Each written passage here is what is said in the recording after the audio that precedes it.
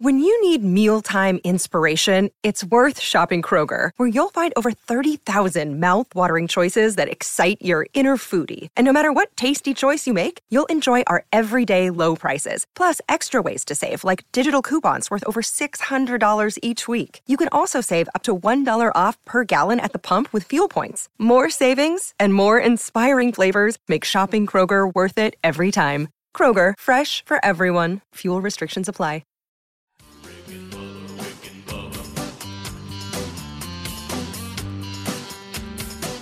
You are listening to the Daily Best of Rick and Bubba. This is 1 hour of fun from the show this morning. Don't worry, you can still catch the entire show on your favorite podcast app. And you can watch the Daily Best of Rick and Bubba on Blaze TV. Enjoy the Daily Best of Rick and Bubba. Rick and Bubba, Rick and Bubba. The gang's all here. Kickoff hour is done. That's hosted by Speedy, the real Greg Burgess, and Helmsy. Eddie Van Adler settles in to his magic booth, and he's ready to show the tubers, get his robotic cameras ready to go. He's creating content. He's throwing it out as a sower throws the seed.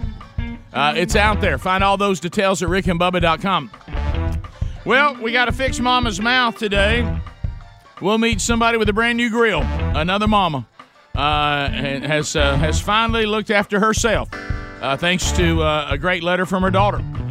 Dr. Dudney and the gang are here. We're ready for that. Also, later in the program, Marshall Tucker fans, we talked to Doug Gray, still doing it.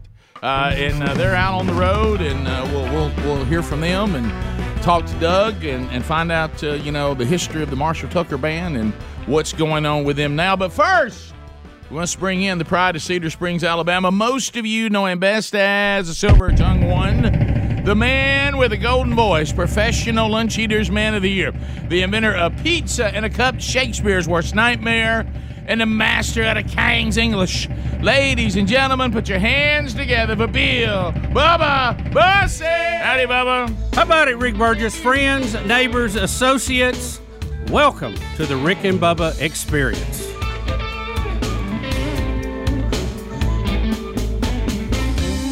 Heard it in a love song. Yeah. Heard it in a love song. Yeah. Can't be wrong. I mean, if that song came out today, it'd be on country. I mean, it's one of those things. Rick, celebrating 50 years? 50 years of Marshall Tucker Band. I thought 30 was a long time. Heard it in a love. What about 50? Well, a long time. I will say that I played shows in 50 years. I played that song, and that song was a good big hit, and it's well known, and it serves its purpose. It would have taken too long to build up to what I think they may have written, in my opinion, and I know that really goes a long way with a lot of people, but one of the greatest Southern rock songs ever written is that's Can't You See? Well, yeah, Can't You See? I mean, you're not going to get much better than Can't You See. It's been covered by many other bands. My goodness. If we were still doing this show 50 years in, the year would be 2044. Well, I would be 80 years old. Oh well, I want to tell you this. I know I feel and act 80 at times now. Yeah, but, welcome back. I will tell you what. But that used to be a funny bit. It's not anymore. No, we're acting like that a whole lot more. Yeah. I'm lost in a parking deck.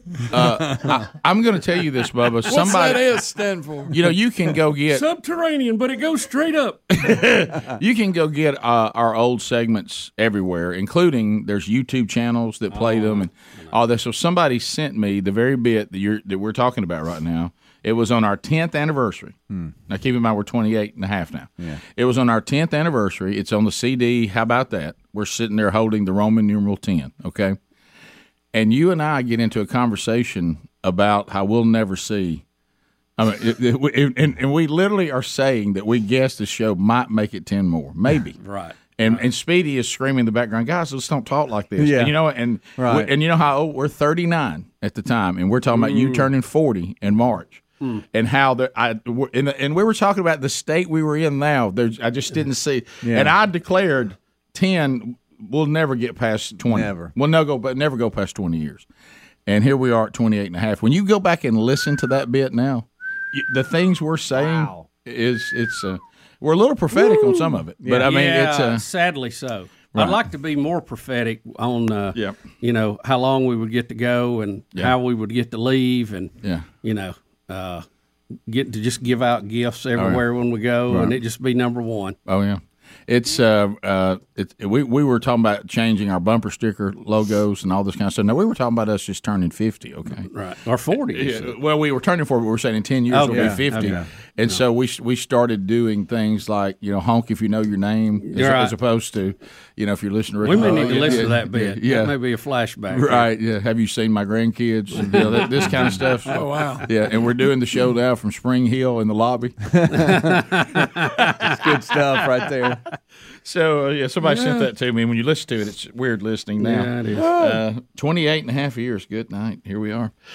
So, I told you we've got things that we're going to do today, including talking to Doug Gray, who is still standing there on lead Vox with the Marshall Tucker Band. That's amazing. Still amazing. belting it out. Yeah. Do you remember, Greg, when you and I went to the volunteer jam and they did Can't You See? Yeah. And they kind of brought out everybody. Including, that was the first time Leonard Skinner had played without Ronnie Van Zant. It was. And so the debut of Johnny Van Zant on lead vocals. Do you remember that? I do. Yeah. I remember Great White was there. Yes, they were. And remember, show. for some reason, the guitar player had a cord that was too short, and he had to stand by his amp and his speakers, which was weird. Yeah, and they kept trying to bring him out a longer cord. But I don't know why I remember that, but I know do. You forgot the late great Stevie Ray Vaughan. Stevie Ray Vaughan. First time I'd ever seen Stevie Ray Vaughan in concert, and our guitar player, the late Chuck Mason, was with me, and he kept telling me I should care about Stevie Ray Vaughan, and I didn't.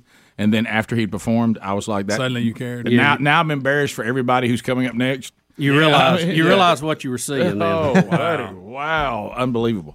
So we'll come back and we'll jump right into it. We've got Brenda Cowan here today, and she is our latest winner in Fix Mama's Mouth.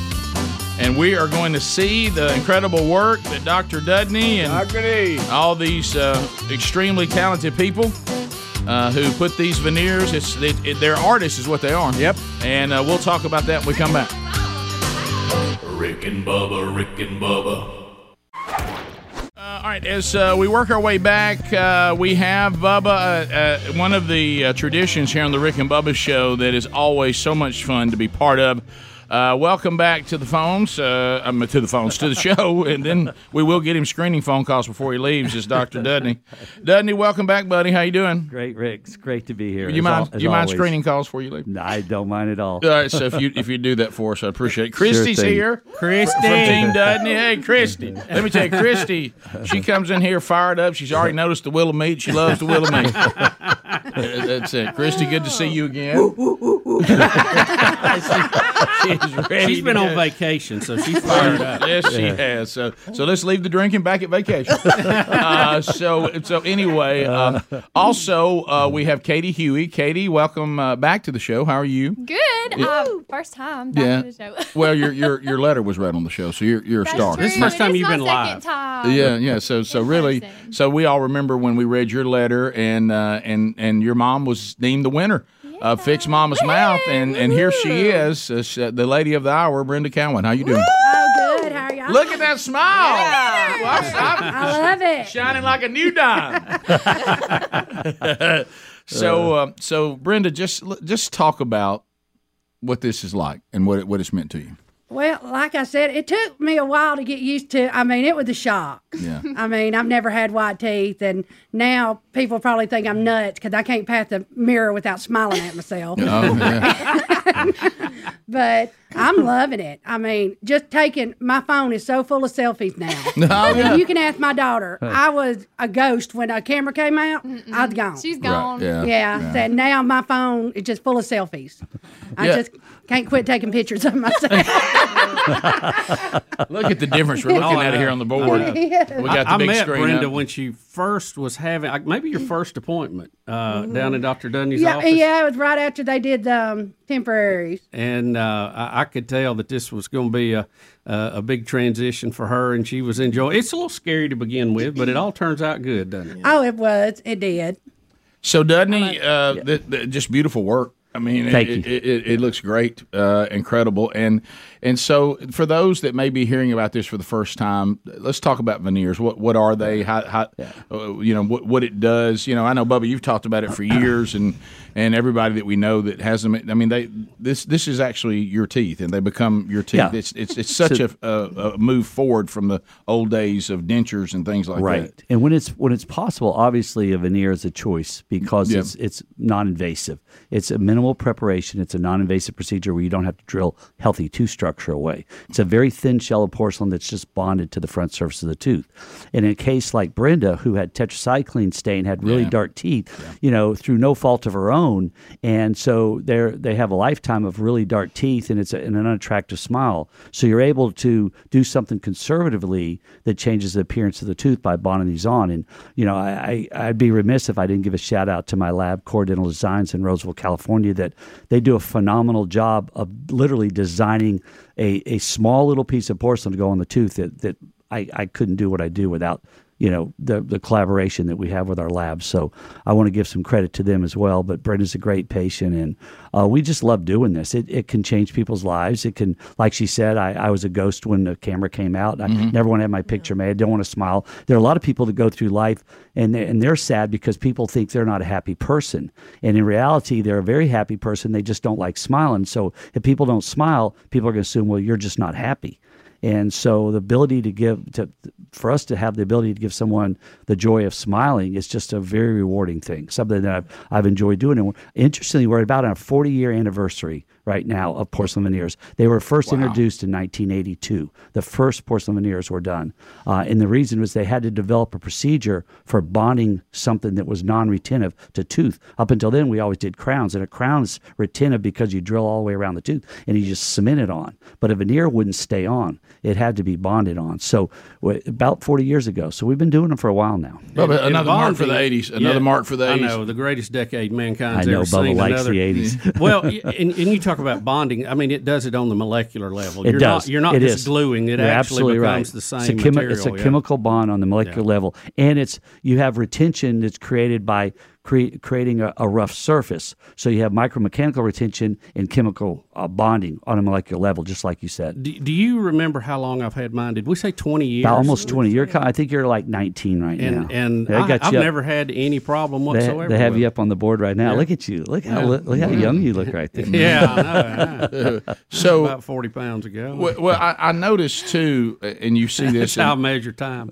Yeah, right. And Brenda, I don't know that this was your experience, but having relatives and friends who had the same situation, because we got a whole generation of us that we were given this stuff as kids, right? And we didn't know. Where literally, even though I would have family members and friends that were enjoying themselves so much that they couldn't keep from smiling, and they would literally take their hand and put it over their mouth when they were laughing or something because they were so self-conscious about anybody seeing their teeth. And now it's like you've been set free. I know, right? I agree. I mean, like I said, I'm still having a problem with the camera pointed at me. I still want to do the smile, but I'm getting better at it. Did you have to learn how to smile? I did. I was not a good smiler at all. Yeah. I mean, because I think you're taking to it really well. Yeah, because you can smile resting down. I know. It's funny because when you take the before pictures, it's hard to get them to smile. You take the after pictures, and they're just beaming. Because I work customer service at my job with the public every day, and now, I never really thought about my teeth, because it's been like that all my life. But now I know I look good. I look better. I look a lot better. Katie, what do you think about it? I'm tickled for her because. All my life, I'm like, Mom, me, selfie queen. Yeah. I'm like, take a picture with me. And she's like, no, not right now. And now I have a son and her first grandbaby. She's always like, okay, I'll take a picture now. Yeah. So it's just really nice to see her. Well, you're seeing, it must feel great because the personality that she has. Mm-hmm. And you're like, now she can just freely show it. Yeah. Does it feel like to an extent her full personality just kind of came alive? Yeah. She just seems more, like herself now, and it's not just around me. She can share it with everybody. And we all love our mom, and we know we owe our mom so much. But when you're able to do something back for them, I know a lot of these pro athletes, when they buy them houses and stuff, they talk about what an emotional moment that is. Of course, that's a whole different league to what we're involved in. Sure. But to be able to do this and through Dr. Dudney and them, it has to give you a great feeling. And I didn't really have to do anything. Y'all really helped me with that. You wrote a great letter. You sure did. Don't sell yourself short. short there. You tell the wide world you love your mama. Yeah. And it touched Dudney in the gang. It did indeed. It did, and these letters are incredible. It's why I'll as long as you want to do it, I'll keep doing it, because just reading the letters is just it just is worth it. I mean, and it's funny because I was like, oh, maybe we didn't get in. Like, I was waiting for an email or something. I was like, well, better luck next time. Next year there's always next year.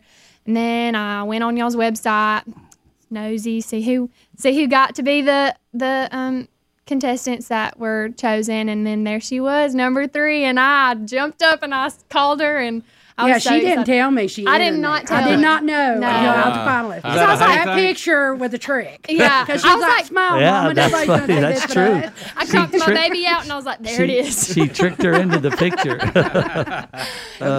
She didn't know what she was submitting that picture for. How many of these have we done now, Dr. Dudney? We think yours was first, so about 18, I think. Man, that's awesome. You've changed a lot of lives out there. I'm telling you. Including mine. Brenda, it's just so good to see you and see Katie. So glad you are our guest today.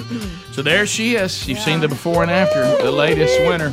And Fix Mama's Mouth. More Rick and Bubba coming up right after this. Rick and Bubba, Rick and Bubba. As we move forward, looking forward to seeing the men of Crestview, Florida Saturday night. Fire Up. Man Church. We'll be there. They're doing steaks at 5. They need to know if you want one of those. But if you're coming to the service, that starts at 6 as they continue to roll through the men's discipleship strategy from themanchurch.com. Find a man church near you by going to themanchurch.com and look at events. Welcome back, Bill Bubba Bussey. Rick, glad to be here, honored and privileged, and thank all of you for joining us on the little party we call Rick and Bubba. Bubba, we prepare people for that empty feeling of shows that don't feature Bubba. Tomorrow, Bubba, you will not be here, but it is for a good reason. I, too, had to miss a show back in, was it May? When Big Love graduated from college. As we've said many times, these colleges, when they start doing their ceremonies and are sending your kids after you have been devoted to them for 4 to 5 years based on the length of time your kid was there, for some of you, based on the degrees they need even more, they do not work around work. They tell you we're doing our things when we do it. And if you want to be part of it, you got to be there. Well, that's it's a big weekend. We have several events planned. It's a celebration, Bubba. My daughter Caitlin is going to be graduating Auburn University after 4.5 years. Congratulations! And very excited for her.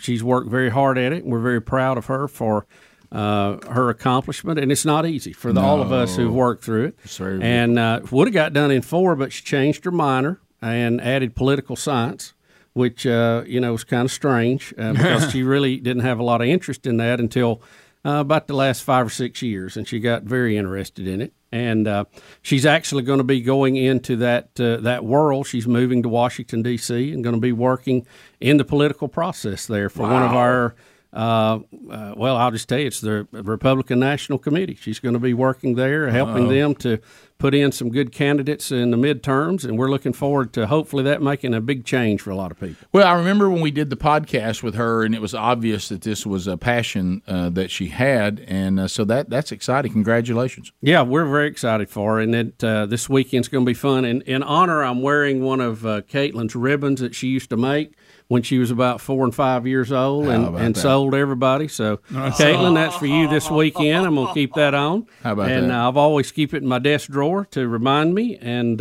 we're just real proud of you. And Rick, we got folks coming in from different states and some of her friends, and they're coming back to visit. That was this past summer.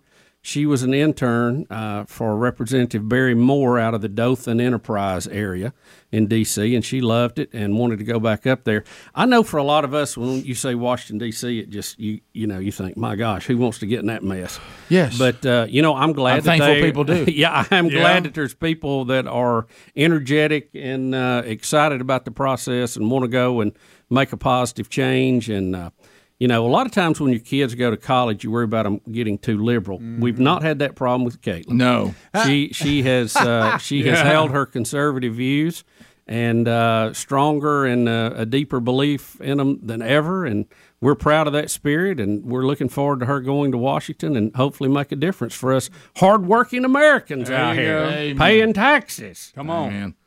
Well, that's awesome. Yeah, it is. I'm glad for the Caitlyns of the world that feel called to it and will do it, and because it is important.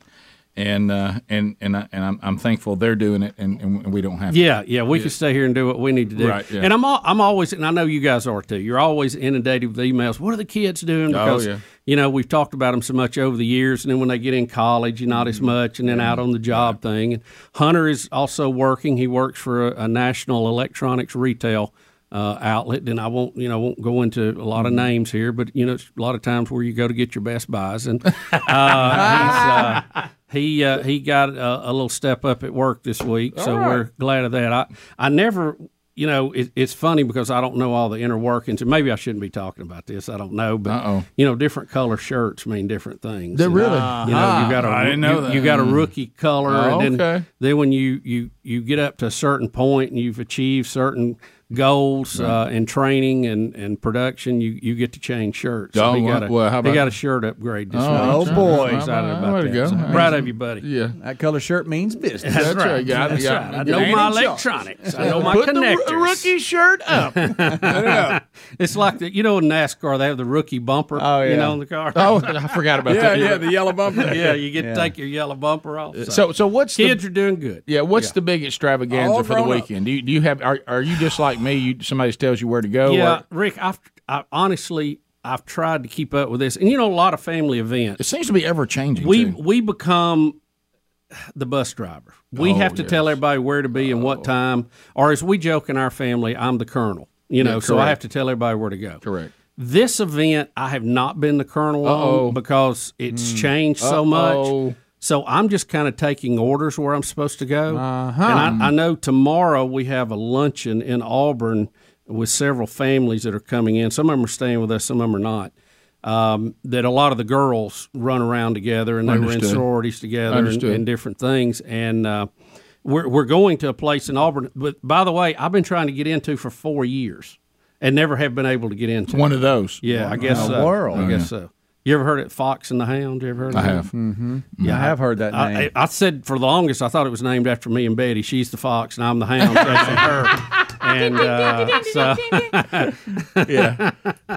Fox and the Hound. But I've always, I've always heard great things. So we'll get to sample that tomorrow. So that's good. Well, then we have a commencement tomorrow, which is the speaker.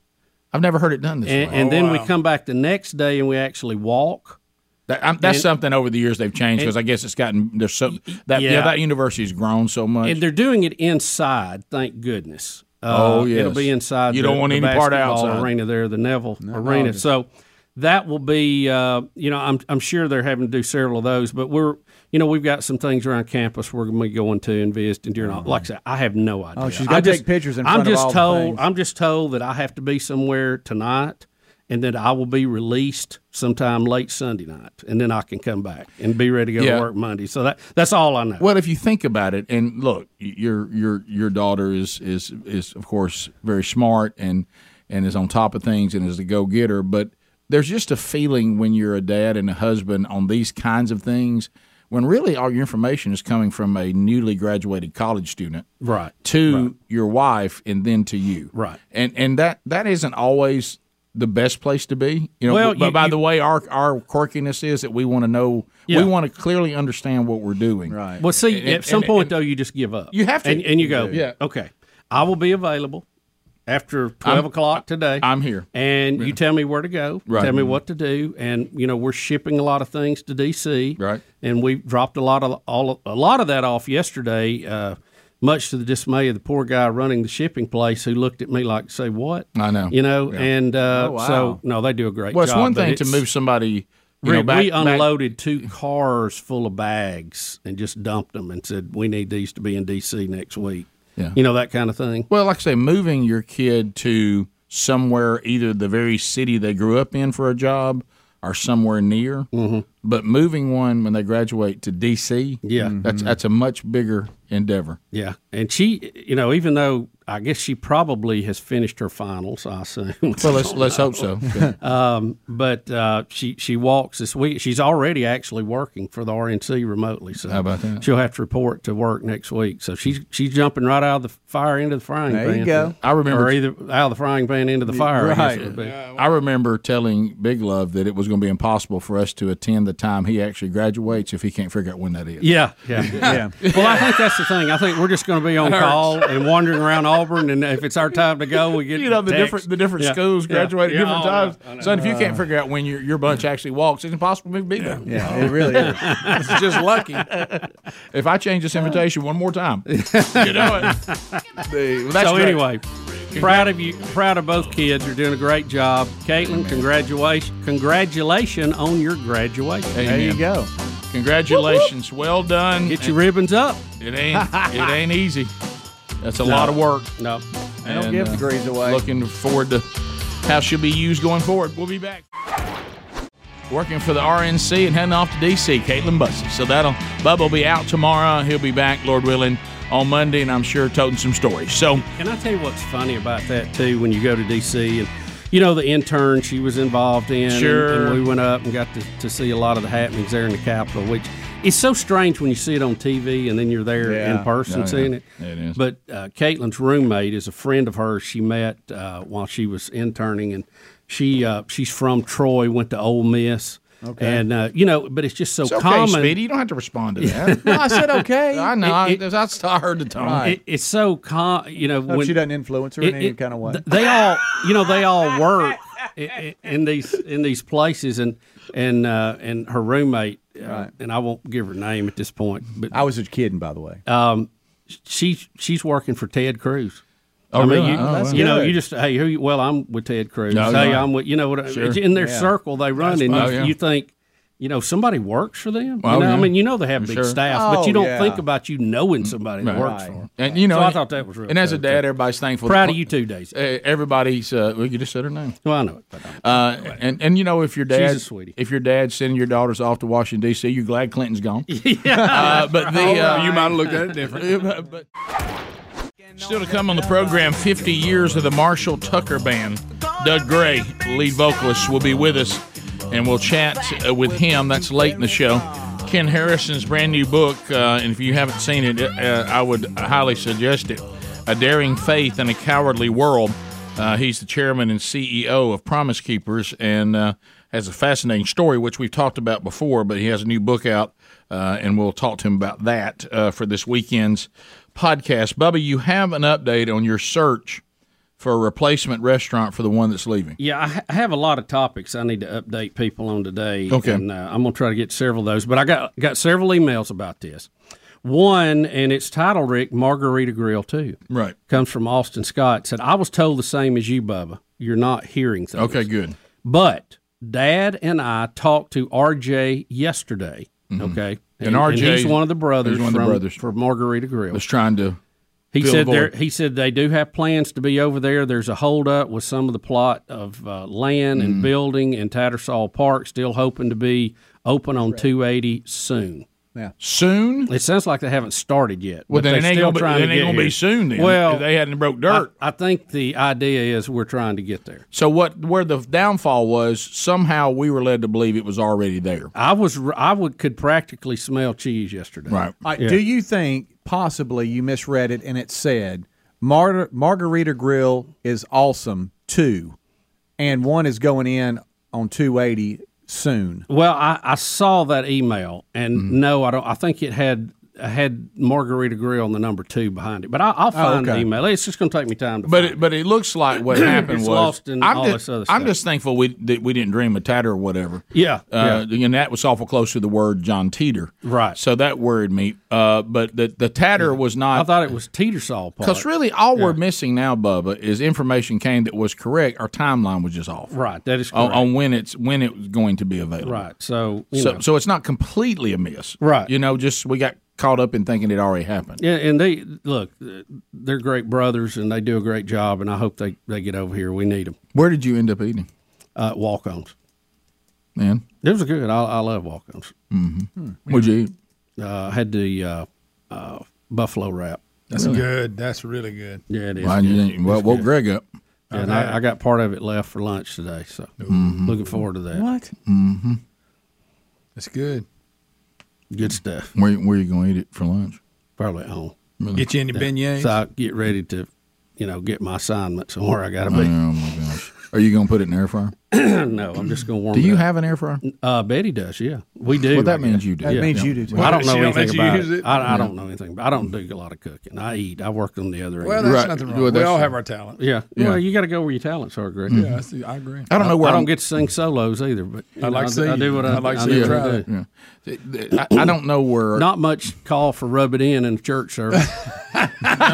Wow. No. That was a great performance. though. It really, really was. It Especially really was. laying down like that. It's hard to breathe. If you're going to sing laying on a table, you need to practice laying on the table while you're singing. Did you like that one better, or the time we did the one you sang the Partridge Family song? Remember that? I woke up in love Yeah. this morning, or Betty Lou. You know, Betty I had Lou. There's several. 3 songs. There were 3 times. I like my bass line in Betty Lou much better. Yeah. So Bubba had 3 solos out of.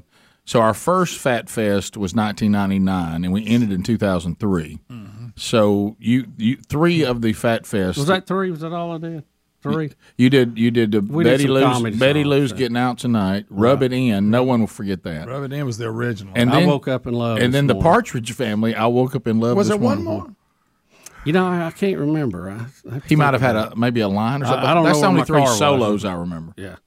Yeah. And then we did some of the comedy songs. Chihuahua song. Yeah. Oh, that's right. Now let's not forget Remember that. he'd do that high step and kick. Let me tell you, there's on the ankle there's a biter. picture of it. I don't know if it's up at the new place. There's a picture of him right in the middle of being attacked by the Chihuahua. Yeah. You think you can do that kick today? I say go for it. I have to How's be them careful old how I knees? Them old land. knees might. Ain't no way. Bubba, let me tell you, right now, any quick move, I'm talking about like is instinctive, like you're pouncing. Yeah. Your move, be very careful of any of that. Well, the last time Well, I'm taking you back to pickleball. well, that's what I was going to say. Last time I tried pickleball, Helms had to load me in the Jeep. I thought I was going to have to call an ambulance on the way home. That happened quick, too. Rick, I've never, of all injuries, that was one of the most painful. Well, yeah. And I'm standing there thinking I'm bleeding internally, and people are like, hey, you want back in the game? No, I'm good. Yeah. No. Thank you. Let me tell you, a growing going bad is awful. Terrible. Tough right there. So let me ask y'all this, because we love doing this stuff on the show. Would you rather have a pulled growing, quad, or hamstring? Growing's out. That's the worst. I've one had to all me. 3. So To me, the pulled growing was worse, yeah, you can't pivot and lift your leg. Yeah. especially if it's a good one. And see, it was That my pops. right leg, so I couldn't drive. I had to drive left-footed home. See, that was a hard And one. that's hard to do on Highway 2. Remember when we ran to 40, I blew my quad and You my did? hamstring out. It went pop, pop. What was worse? In recovery, the hamstring or the quad? The hamstring. Yeah, that's a long way back. Then I'm gonna go quad because I've never pulled any of them. It was up by the butt bone. you don't too. want- you gotta don't be want careful. Growing's growing. horrible. The So growing's quad. I'll the go with worst. quad. I still got a hole. There's a in my little bit of quad downplay right of the quad here. I had a bad quad deal one time. It's one of those things where I, thought I was still sharp, and somebody asked me to play on a softball team for some tournament, and I thought, well, I play little ball, Yeah. but I had not worked out or done anything Sure. in years, and I hit one that I thought I could beat out to first. Uh-oh. And I did a quick move from home plate, trying to pick up speed real quick, and the old quad went south. Have you ever had something hurt so bad it gives you chills? Yeah. Oh, yeah. Yeah, Rick, yeah. Start tasting metal and all right. that. You know, the So thing it's, with it's not great, but I guess of the 3, probably prefer. the growing pull to me was worse because of all the exam time, getting it checked. And that's not an easy It's exam. uncomfortable. Do you remember? You remember I went to get the sonogram and got completely undressed and got a gown on, and the lady come in and said, you don't have to take your pants off for this. I remember that. And I thought, well, the gown was laying here. Of course, she does a lot of pregnancy things too, Right, yeah. so I guess it was for that. But Yeah, and that was a little uncomfortable moment. Well, my pants are off, so sorry. do you remember when I messed? And that contact grease is cold. Yes, sir.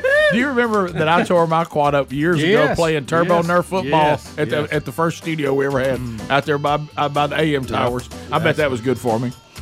And it's we get all that blue down your leg. Oh, yeah. Yep. Don't forget, archive from yesterday's Bible study now available to you. It's on our YouTube channel. our podcast audio-only archive. Grab that. We did Genesis 29 yesterday. The old deceiver gets deceived. Jacob gets a taste of his own medicine, and you can find that at those two places. All right, so Adler, we need Adler. Adler, we know that you had the big announcement coming up. We're so excited that you and your wife Erin are expecting your second child and your first son. And I understand this is causing you to start maybe organizing and getting prepared for baby number 2. And you are we about becoming a real dad, Rick? Yeah, are we about to play some sort of? Is this a commercial or something that you put together? Well, guys, it's the end of an era. Okay. I intended to do this for a while now, but it's when pressure's mounting here. Yeah. I'm going to be selling my motorcycle. And here it is. Which he's a biker, right? I took that famous trip to D.C. on it. Did the Dragon's Tail. Yeah, you did. I used to ride it a good bit, but it's just hard. It's hard to find the time, and there's the risk level, frankly speaking. I don't want that. People depending on you. Don't want to lay it down. And this motorcycle is awesome, so it's real loud. And when you have to be at work at the time that we have to be at work, the neighborhood doesn't really work real good in the neighborhood. I would wake up the whole house. I would wake up the whole neighborhood, frankly speaking. Well, yeah, because it's awesome. Right. So, but it is a BA. hoss. It's a hoss. Yeah. And you're ready to sell it. I need to sell it. And so, if anybody's interested in buying the motorcycle, you can email me, Adler@rickandbubba.com. I'm going to ask $4,500 for it. Or just call in now. It's Rick and Bubba's Swap Shop. That's right. Bring it in. Just like it sits. But I've actually made I have a commercial. That I've made for it. That I thought would be a good selling point and to help sell this thing. I do cuss in it. Just if there's do you really? kids, well, it's a trying to be edgy. Look, it's a Harley. I'm trying to appeal. That's the demographic, guys. Yeah. We're awesome. Okay. Okay. I got wait, you. no. That's the wrong word. I knew you were going to say that. Awesome. We're cool. I knew you were going to say that. So if you guys want to see it, here it is. Here's this is the advertisement for me selling my motorcycle. End of an era. Do you hate your life? Yeah. Are you bored as p***s? Are you sick of the daily grind of existence that comes from living in a comfortable society? Well, it sounds like you need a motorcycle. This 2006 Harley-Davidson Sportster Custom is the motorcycle for you. This is a super clean and rare XL 1200C. The C stands for custom, and the 1200 stands for holy. That's a lot of power. After the year 2006, Harley-Davidson switched over to fuel-injected motors. But this baby, it's carbureted. That means you can work on this motorcycle with your tools, with your own hands, while drinking your own beer and ignoring your own family. You don't want some uppity mechanic plugging his fancy computer machine into your motorcycle, telling you your emissions are too high while probably giving your motorcycle some kind of woke virus. There's no computers on this baby, just plain old American badass. Plus, no computers means this baby will survive an electromagnetic pulse, making it the perfect vehicle for the upcoming nuclear apocalypse. And no GPS on this thing makes it way easier for you to escape from the government or your family. But wait, there's more. The integrated saddlebag mounts are perfect for storage during your midnight runs for water, fuel, or food. So let's make it happen. Email me, Adler@rickandbubba.com. And if your co-workers claim this motorcycle is a chick bike, ask them if they even know how to ride a motorcycle. And if they did, where they would find a motorcycle with a big enough seat to fit their fat ass. Harley-Davidson Sportster 1200 Custom. Get some. Motorcycle may not survive a nuclear attack or improve your life. Individual results may vary. So buy my motorcycle and get some. That may be your best work yet. Oh, that was good. That's awesome. Adler, that was so much more than I was anticipating. Oh, that's good. I'll hold my chick bike statement. You answered the question. Okay. good. I forgot to mention I do have a windshield for it too. Is that the original one you had, or is that a different one? That's the one I've always had. Really? That's the one you've always made fun of. It looked different. You went ahead and addressed anything Greg might have brought up. That was good. Right, yeah, that's good. So, it comes with a windshield. Okay. It's in great shape. Never been laid down. It is custom, like I said. Been on the Dragon's Tail. It's been on the Dragon's You Tail. made that very clear. I think it's got around 30K. 30,000 miles on it. So is that a lot for a motor? Maybe 28. What's a motorcycle? What is a lot of miles? It just depends. And this thing, I mean, if you keep oil in it, it'll run forever. It'll run forever. It's a V-twin. Like I said, carbureted, so you can work on it with your own tools. With your own. No laptop, baby. No computer geek near this thing. and it's Tickle the Dragon's Tail. And it has. Yeah. I don't know if people say it like that, but it Well, has. we do. We do, don't we, Bubsy? That's right. No, that's actually playing with a nuclear core, but I know what you mean. It's close. Yeah. It's close. It's a lot like that. Yeah, tickling. Yeah, when they had like the nuclear stuff, and they're like, what does this do? And they're just like playing with it. When you let the screwdriver drop, you almost blow up all of the test facility. Yeah. How's gas mileage on motorcycles? And now Speedy's weighing in. It's like 35, something like that, 40. Oh, that's good. Are they going to do battery motorcycles like cars? Harley has I think it's called those. like a Shock or a Volt or a Charge or something like that. Harley has one, and it's a Haas. Zero is another company that makes all electric motorcycles. They go like 90 miles an hour. So I'm going to ask another dumb question here because I saw something in a store about it the other day. Do we have battery-powered bicycles now? Yes. Oh, yeah. With some with pedal assist, some without pedal assist. The old moped. You pedal a little and it rides a lot. That's the ones that have charging downtown. Yeah, they got some of those. Yeah. And then you got your scooters, your boosted boards, electric scooters and skateboards, and then there's 9,000 boards now. What about that with the big wheel on it? I say That's a the one wheel. Yeah. That thing is like almost like snowboarding. You got to really lean into it. You got to carve instead one of them. instead of like a skateboard where you can just lean. You got to carve. Carve into it. You got to carve. And it took me 8 hours to learn how to carve. By the way, I taught myself how to snowboard. I fell down a mountain for 8 hours, and then I was like, oh, if you catch an edge.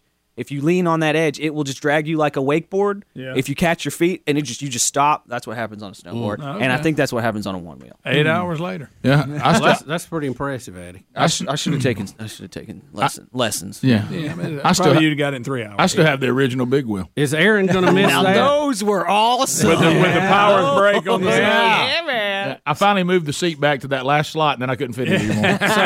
Remember that? The adjustable seat. Remember, I had to start out way up there. Oh, sure. I was a little fella. And if you start going down a hill, it's too fast. The pedals are spinning. yeah. You can't do anything. Nah, just get your feet off of So Adler, will your wife miss this, or No. because she looked like she was enjoying that in those commercials? I know, she was hanging on pretty tight. We had fun. Riding that thing around. We would do that in our first couple years of marriage, and it kind of fell off pretty soon after that. Though, I noticed. Yeah. Well, there's so many more responsibilities now. Yeah. And I'm like I said, guys, I'm moving into the adventure van world. I've been looking at van videos on YouTube for like a decade now, so I should probably if I could have a full-time job doing that if I had just when you go shopping, can I go with you? Because I just want to look at them. Yeah, I love looking at that. They are neat. Yeah. Oh, they're so cool. Bubba, you're not a camper. No. I'm not getting a camper, Rick. I just like looking at the technology. See, I can enjoy it through him getting one. Okay. Feed my beast, Oh, and it'll be my daily driver too, so you'll be able to see it. Here you go. I ain't buying two vehicles. No. And now with the second kid coming, you need the room. There you go. Will it have a bathroom in it? It will. It will. So we could go there instead of walk across the building. We can go right here, right outside the window. Yeah. I will charge you guys, but we'll mark you off the spot out there. monthly fee. That's fine. That's standard. Yeah. Adler at RickandBubba.com. You need a motorcycle. We'll just charge the commission for that commercial. It will be right back. Rick and Bubba. We had one of these stories yesterday, and then the other has happened since the last time we were together. So we'll start with the one that we had yesterday. Bubba and I were even watching it, and we had it in our videos, but we just never got to it. And this is a paraglider in Spain that, thank goodness, escaped with his life. But, buddy, there's a GoPro shot of this. I guess he has on his helmet. Rick, this is some of the most startling video you will ever see. It's one of those when you're watching, you're trying to do something. You're trying to help him out. It's just so rough. Yeah. So and he gets the backup chute. He gets it deployed in time to save his life, but Now, I'm not a parachute expert, but I understand one of the problems is if you don't cut away the main chute, right. The backup one will get tangled up in it, and this guy is fighting for his life. Too? He gets this out with 1 second to go. Oh my goodness! Oh look, there's from his shot when it all goes bad. Yeah, it blows back up into him and gets tangled up somehow. Oh boy, what a terrible! And he can't get free. Terrible of it, so feeling. you cut it loose. Now, whose camera is this? Is that him? Like it's on his head. Oh, I see. Yeah, and that's everything we're seeing down. Yeah. Okay. 1 second left. Well, you talk about fighting. Look at that. He still comes in hard. Well, yeah. But thank goodness he's all right. Listen to when he hits. Good night. He's still, like he's coming in hot now. Ooh. But alive. Guys, look at that mess. Yeah, boy, it just wasn't his time to go. And look, and there's all of his friends. They're sinking, boy. See, it all started, the wind blew the chute. It got down, he got pulled up even with the chute, and the wind got over and pushed it onto him, and he got all tangled up in it. And then I am confused about the camera. Yeah, shot. the camera. Where is that coming from? Yeah, where's that coming from? Is that somebody else? Isn't that him tangled up in it right is. there, and his legs? Guys, could you pot up Adler? So yeah, who is That is weird. It's a 360 camera. So where is it though? It's mounted on the top of his head. I got you. you. And what am I looking at here? It's the 360 cameras. You don't see the pole. Yeah. It has the ability so that it just looks like it's floating right here. Okay. And it cuts and you'll see snowboarders use this a lot. So when the camera's kind of just floating in front of them, you're like, how are they doing that? It's the 360 camera can cut the pole out of the shot. Okay. Which is wild. That is very cool. It's wild. Yeah, you're right. It looks like there's a camera just hovering over him. Yeah. Okay, if you're him, no, Greg. do you ever go again? Absolutely not. I believe he used up all of his luck on Tougher question. If you're the people on the ground, do you shoot it all the way to the ground if he doesn't make it? Well, it looks like they were. You shoot it. You may not show it, but you have to shoot it so you'll know what happened. Yeah. So the next time he goes and jumps, have any of us skydived other than Speedy? I have not, and really don't want to. I have for the show. Yeah, you went with the Golden Knights, didn't you? No, that's right. The old ever do that Army, again? The Army. I didn't have kids at the time, you guys. I have to think about it different now. See there? Yeah. It's motorcycle all over again. It is. If I'm in a plane and they tell me it's on fire and we're about to crash, I could do it. I could jump. It then, But I don't think I want to do it just for fun. Do you? It's just one of those things, and I like stuff like that to a point, but I've just never really said, hey, it's time to jump out of a plane. I just hadn't done that yet. So I bungee jumped and all that, but there was a time I would have done it. That time has passed. Yeah. But let's go back to the what happened, because if I was going to do it again, because I know a lot of them that do this. This is what I do, and this is what I love, and all that, and if I die doing what I love. I get all that, but I want to know how I got so tangled up so it doesn't happen again. What happens here?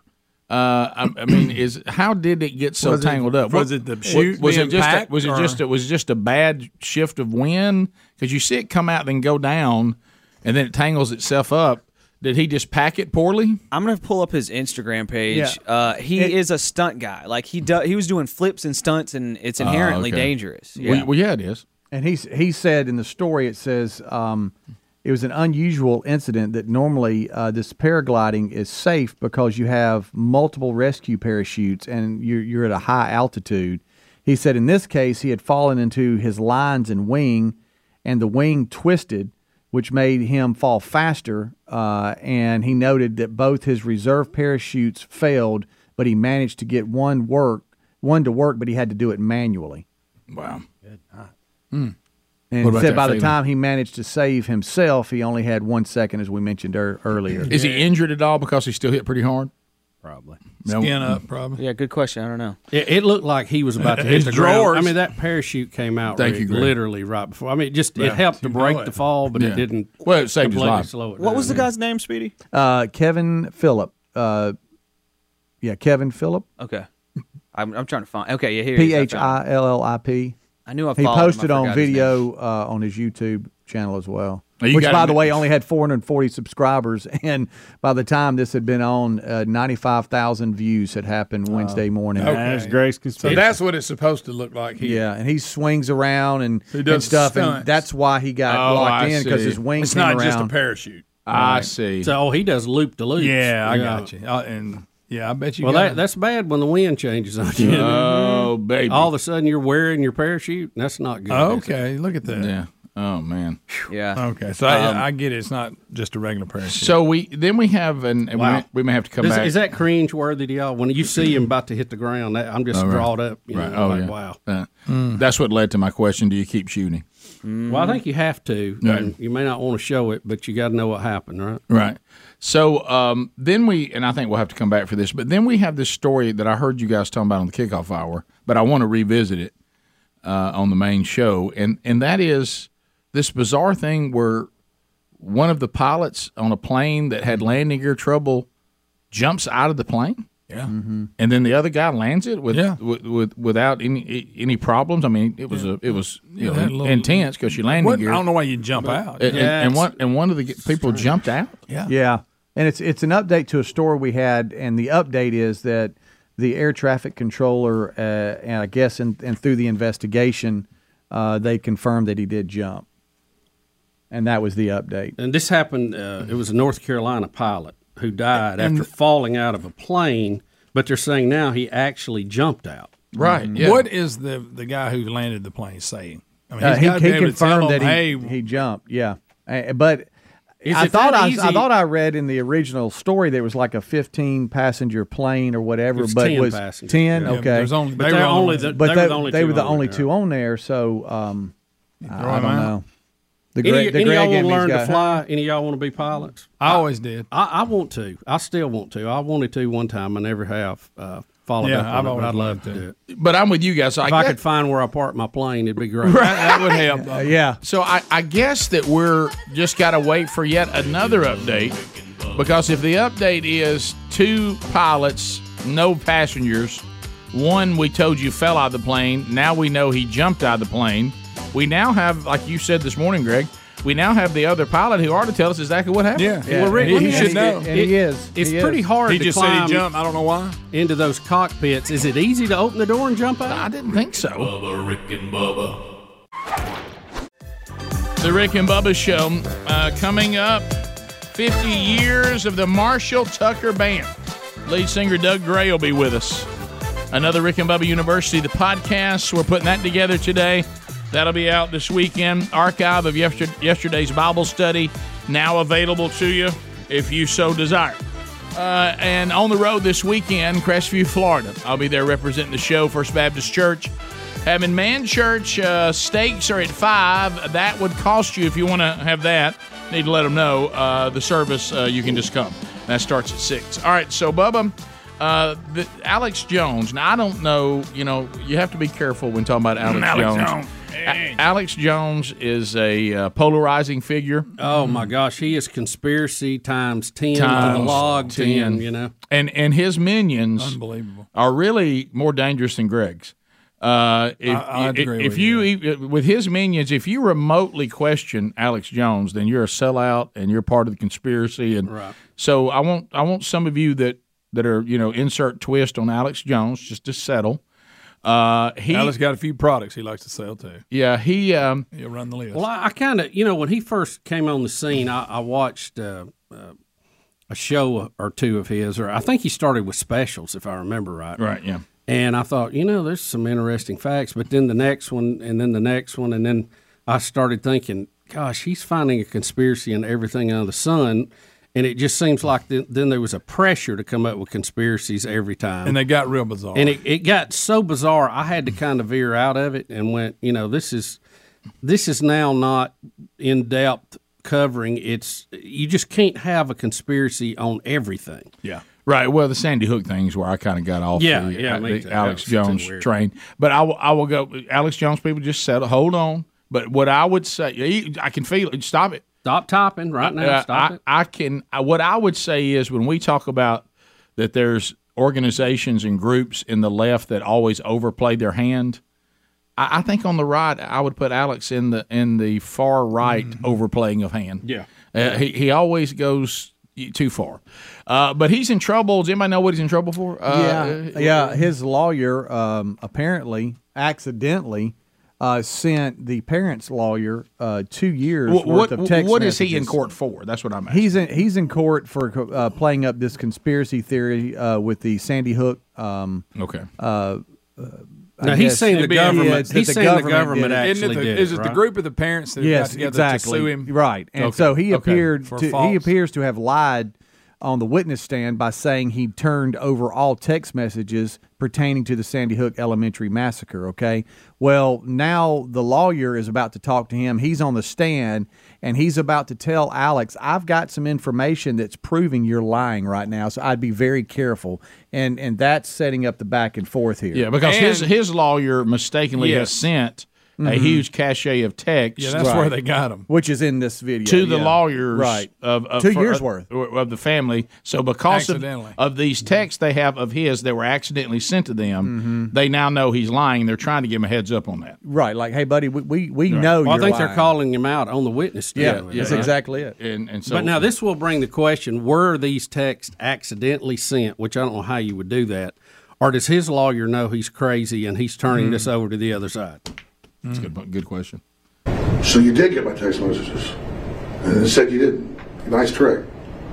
Yes, Mr. Jones. Indeed. You didn't give this text message to me. You don't know where this came from. Do you know where I got this? No. Mr. Jones, did you know that 12 days ago,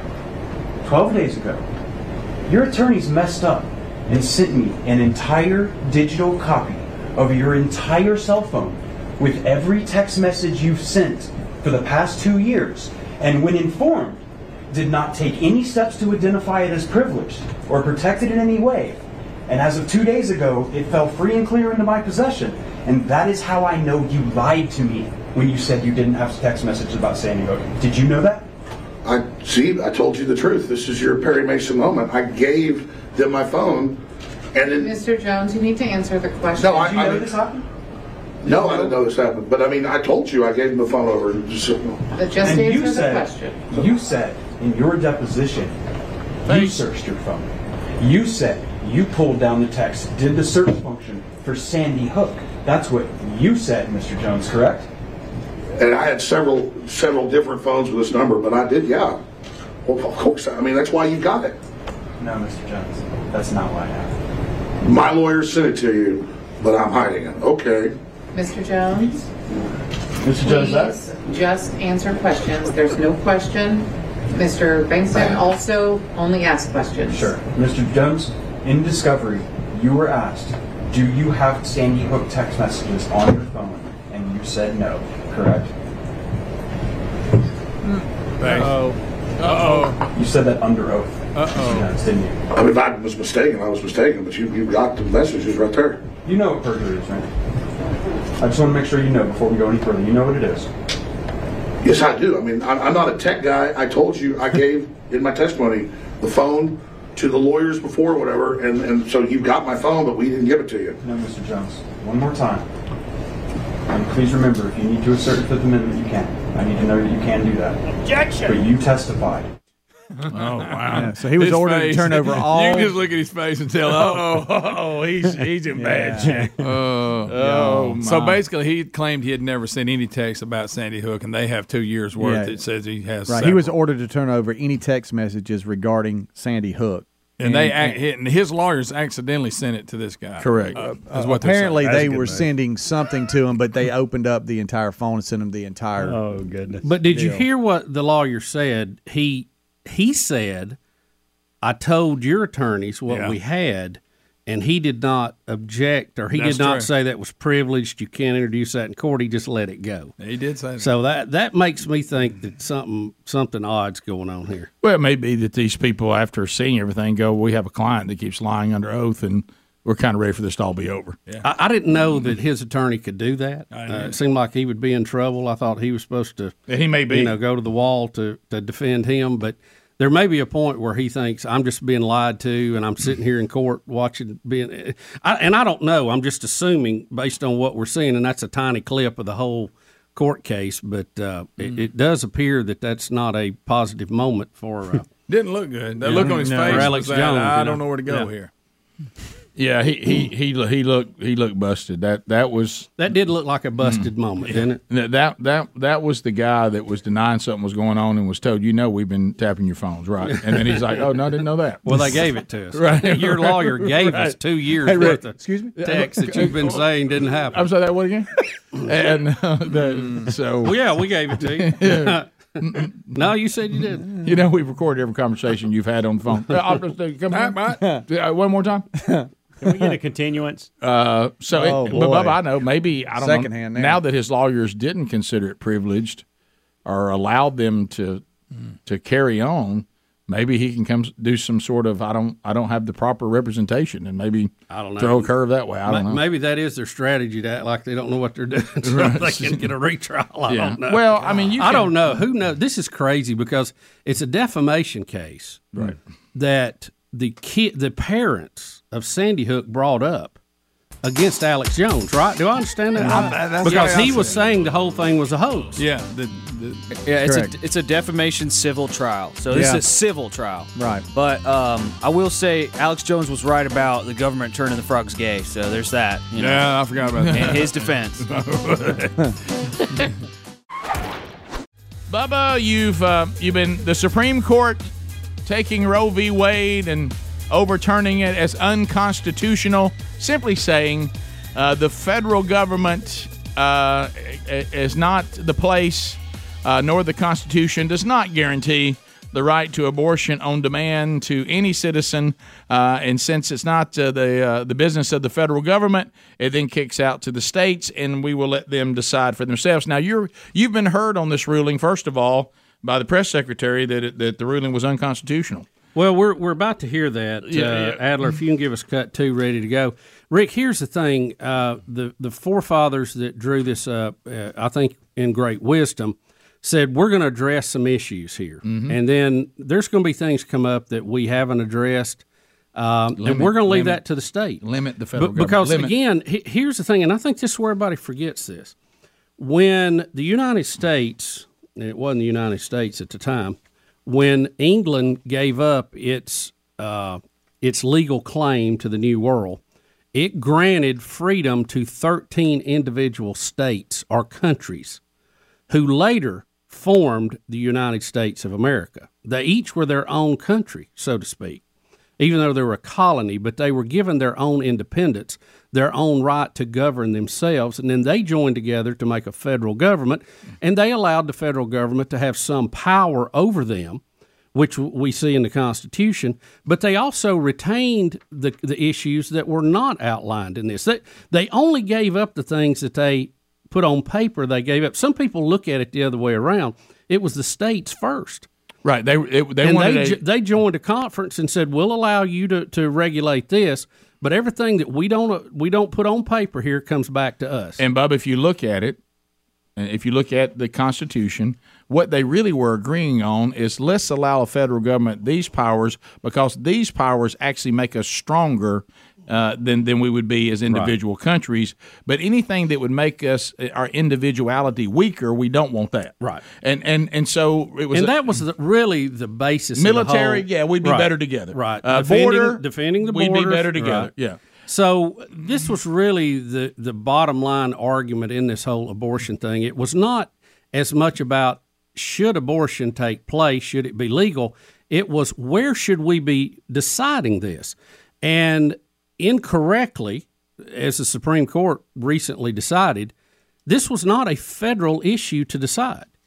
And that's all that this change that we had at the Supreme Court did. It kicked it down to the states. Now, if I'm passionate about the abortion issue, and we are, we can either argue that in Washington, D.C., or we can argue it in our state capital, closer to home, where I actually vote on the people who are going to be going there and have to deal with this and can get involved in the debate. And I think that's better for democracy, no matter how you feel about the issue. Right. And that's exactly what we've got here now. We're seeing this play out. But let's listen to the press secretary and her comments on this. From day one, when the Supreme Court made this extreme decision to take away a constitutional right, it was an unconstitutional action by them, a right that was around for almost 50 years, a right that women had to make a decision on their body. Stop the tape. She claims this was unconstitutional. I hate to tell you, the people who decide if it's constitutional or not is the Supreme Court. So if they said that ruling was an error, that means it is an error as of right now. And I hate to bring this up to her. I hate to bring this up to her because the left love to say, well, it sat there for 50 years. Yeah. I hate to break it to you, especially you being a female who is a person of color. We had some things standing here for a really long time that you wouldn't be standing there getting to do what you do, and we decided that was immoral and wrong, and that was not constitutional. So I wouldn't really use that argument because we had some pretty bad things that were deemed constitutional for a law that were deemed okay, and then all of a sudden we looked at what we actually said in our Constitution and said we're denying liberty and freedom to people because of the color of their skin. And you know what we did? We changed it. Would you prefer that we just say, well, it's always been that way, so let's just keep going? Well, let's look on the wrong abortion. Is wrong. Let's look on the abortion issue. She said it's been settled law for 50 years. Well, guess what? It was settled law that you could not have an abortion protected at the federal level for over 200. That's correct. So I don't know that we want to use that example. I don't know if we want to put that measuring stick out there because you're going to lose that argument too. They wanted this to be available, and you had activist judges that went out of their way to get it and make it a privacy issue in the original ruling. These judges cleaned it up and said, no, that's not where this should happen. They didn't say you couldn't have it.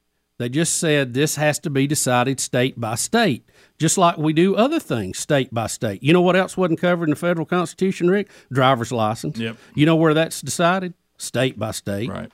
So it is a state issue. Now you're seeing states pick this up, and you're seeing varying results, okay?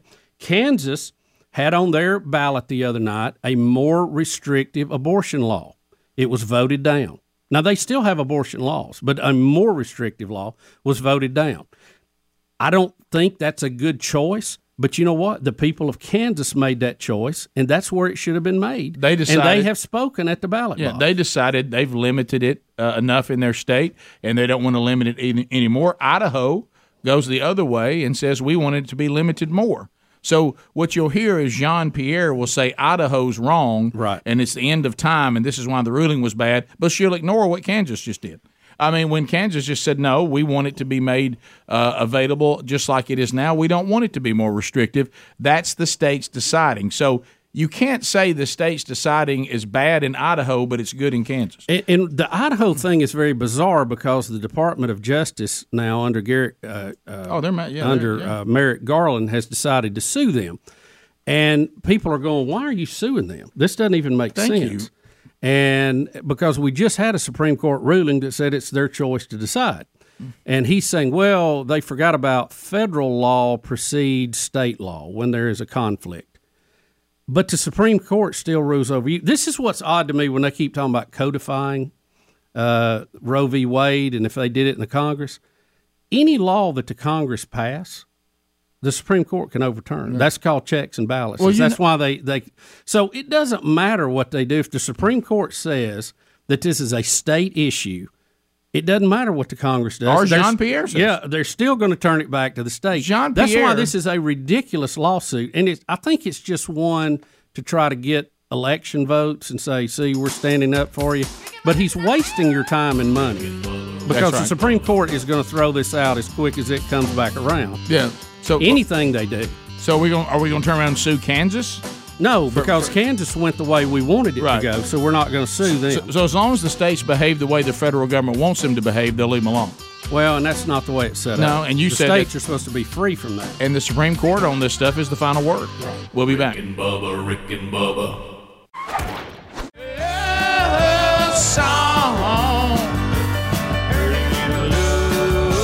Somebody saying, it can't be wrong. Well, it was 1972, Bubba, when Toy Caldwell, Tommy Caldwell, Doug Gray, Jerry Eubanks, George McCorkle, Paul Riddle came together in Spartanburg, South Carolina to form, which is now the Marshall Tucker Band.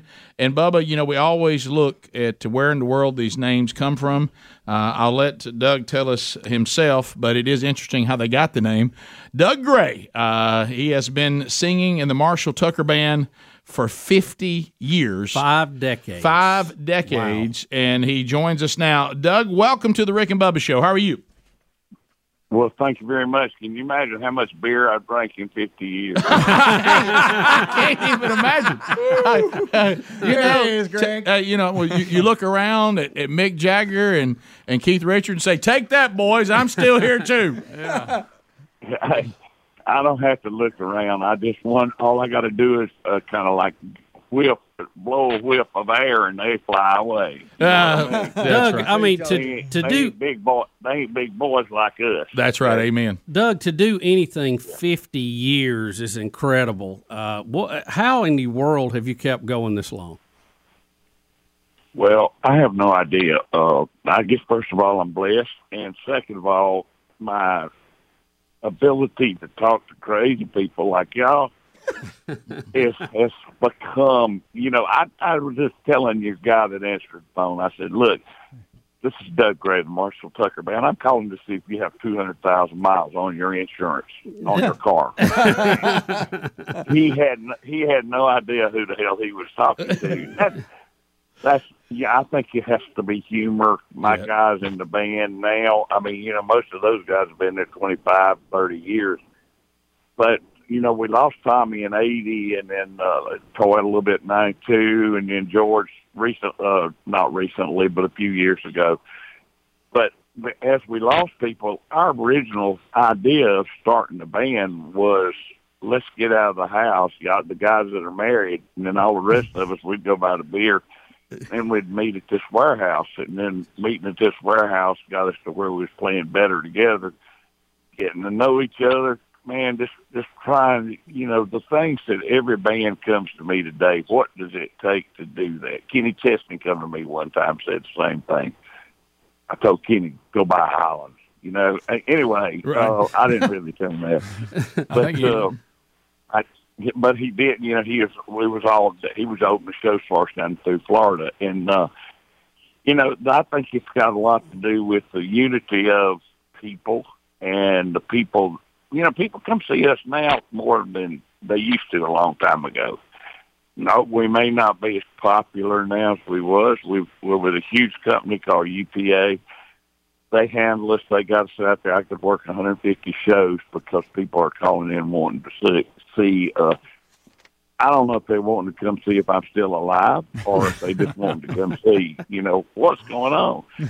But we started that band, and we had one belief, and it's being from South Carolina and being from Spartanburg and being from the South. Has a deal to do with it, man. Obligation and hanging in there. Don't let nobody get in your way. And we was known for that, not letting nobody get in our way for about 20 years. And, it's been an amazing ride. And then you go to the fans. The fans are always there. When we play in CMA, when we play the Grand Ole Opry, being invited to the Grand Ole Opry 6 or 7 times and just got invited again, and then you get people like Whispering Bill up there he goes, that what y'all been listening to is a band getting an encore. Bands don't get encores in the Opry, and I'm going, what? And he says, no, it's usually time. Everything's related to time. Everything moves right along. I'm thinking to myself, what a life to live. Now, I will say that Tommy and Toy would have been the ones. I did shed a tear going in there the first time, Grand Ole Opry, but I also thought about Toy and Tommy. Yeah. Because their family and them would have been the highlight of their life.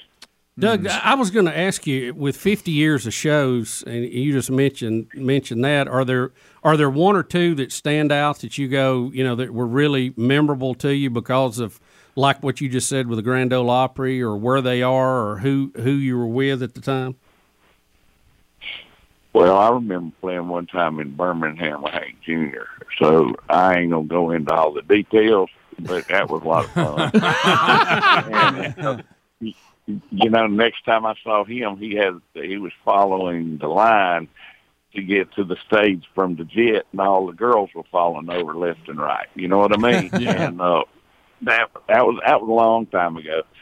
But then I guess Madison Square Garden was about. We come from playing, and I have to tell you the story behind it. We played 40. We played for 40 people not at Ebbets Field, but one of the places, Kenny's Cassaway, I think it was, up in Manhattan. And that's right downtown. We had people spitting on our windows to clean them so we'd give them dollars. That was, and Toy almost reached out there and grabbed one. You know, we didn't realize that was something they'd do. Right, and, not part of our culture. Oh, yeah, always. No, I cleaned windows when I was 7 years old at a Texaco station, okay? I know what work's about. And, you know, you met a whole lot of people. But you learn a lot down through a windshield. But my thing is we left that, played for 40 people. 2 months later, we were opening for the Allman Brothers sold-out show in Madison Square Garden. Wow. So being led by some of the greatest people in the world and getting accolades from Ray Charles and B.B. King. B.B. King always said, talking about Toy, he said, that Troy is some guitar player. And I'd go, man, yeah. And we got to be friends and, you know, and Bo Diddley and people like that. Because, see, we was out a lot with a lot of black artists. I actually played with Sly and the Family Stone years ago. Oh, wow. Yeah. So you can imagine that's where my craziness part. You ask where it come from, there it is. So is the legend of the name right, Doug? That this came from a blind piano tuner, and you guys were practicing in a warehouse without a name. Is that an accurate story where the name came from? I'd say about 100%. You know, I have 13 different versions that I make up, especially if it ain't on live, you know, because this guy named Marshall, he used to run by the door where we were rehearsing, and we said, the buyer said, well, I need a name to put up on the marquee, and we said, hey, wait a minute, and then Marshall run by, and then we said, well, we just named it Marshall Tucker for the night. That's a lie. Yeah. So, right. First of all, that's number 36. Okay. Number 36. But the true story is we have a wonderful technical college up there in Spartanburg, and it's called Glen Springs, for people that have disadvantages. Okay, and they get treated well, and I mean, it's huge. People come from all over the world to bring their kids there, or their other kids. They bring all of them, and so they moved into that place, and Mr. Tucker went there. There's a picture on our website of Mr. Tucker, by the way. He's 96 years old now. Wow. But he learned the trade because he was pitch perfect, and he learned the trade of tuning pianos. Well, back in the old days before y'all were born, pianos weighed almost as much as a condo. Okay? Right. So what they did is they would deliver them down to him, and one of the piano places in town would bring it down there. They'd unload it and leave it with him and let him get them tuned up right, and then take them back and then make them delicate. But he was blind, and him being blind, his wife was blind. They both met down at the school. And then after that period of time, he left and had a little key from the guy he rented from. On that little key had nothing but Marshall Tucker. That was all was on there. It's all they had enough room for. Okay, that's how small it was. And then we didn't think nothing about it, but this guy, and we'd been sitting there drinking for about 4 hours, and that was what our night of rehearsal was, okay? And then I think everybody had the guitars in their hand and stuff, but, we kind of had a good time. Sure. And, cars would get stolen out from the front because people would forget and leave their keys in them and things like that. Sure. But, I could go into this 40-hour thing with you, 40-hour of Doug Grant and Marshall Tucker Band and some of the humorous and dumb stuff we've done, okay? But, this is the way it happened. The promoter came down there and said, well, let's do that. We looked around. We said, hell, let's just call it Marshall Tucker for the weekend. And that's what they put up there. I still have one of the first handbills, and it's totally unbelievable. I'm a collector, by the way. You know, I see a poster somewhere, and I have to steal it. Sure. Put it in the warehouse. And so, I mean, it was a group effort at everything that we did. And believe it or not, the first 8 years of Marshall Tucker Band, until Tommy passed, there was never an argument. There was never a thought of being angry at anybody. We never worried about what we were doing. You know, driving down a Dodge van, and then we was getting ready to go open for Joe Walsh and people like that across the country. Nothing bad ever happened, except for maybe getting stopped a few times, you know, for hanging beers outside so they get cold out the window. Sure. And, you know, and they frowned on that a long time ago. It was dangerous, you know, to roll. What happens when you roll the window down and all the beer goes flying out the back. And, but, I mean, we was that good. So one of the majors came in and flew in, and they said, let's get you and Marshall Tucker together. So we made sure where we were, and Marshall kept saying, you know, we all answered questions. He got tired of answering. He doesn't talk about Marshall Tucker Band anymore, except for he loves us. Okay? So he's done you know, hey, he could. Now, wait a minute now. I'm getting to the point for it, because he went for over 40 years teaching the choir at church, okay? So whenever he retired, we sent him a whole bunch of platinum records and gold records and stuff like that. Okay, and he gave a picture of him sitting there. But at any rate, you know what? I get so excited sometimes talking about him.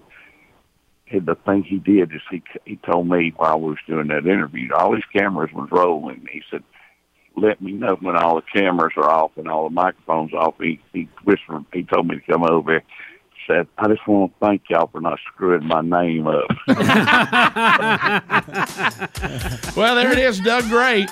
50 years of the Marshall Tucker Band. You can go. We got the tour in our show notes at rickandbubba.com.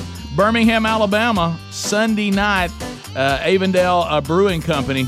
Let me tell you, if you've never been there, Greg, we're talking. This is a great room. Yeah. It is a great room if you've never seen a Marshall Tucker Band. All the details at rickandbubba.com. See the 50-year tour and show notes. Rick and Bubba, Rick and Bubba. Thanks for listening to the daily Best of Rick and Bubba. To catch the entire show and for all things Rick and Bubba, go to rickandbubba.com, spell out AIM. Lord willing, we will catch you on the next edition of the Rick and Bubba Show. Rick and Bubba, Rick and Bubba.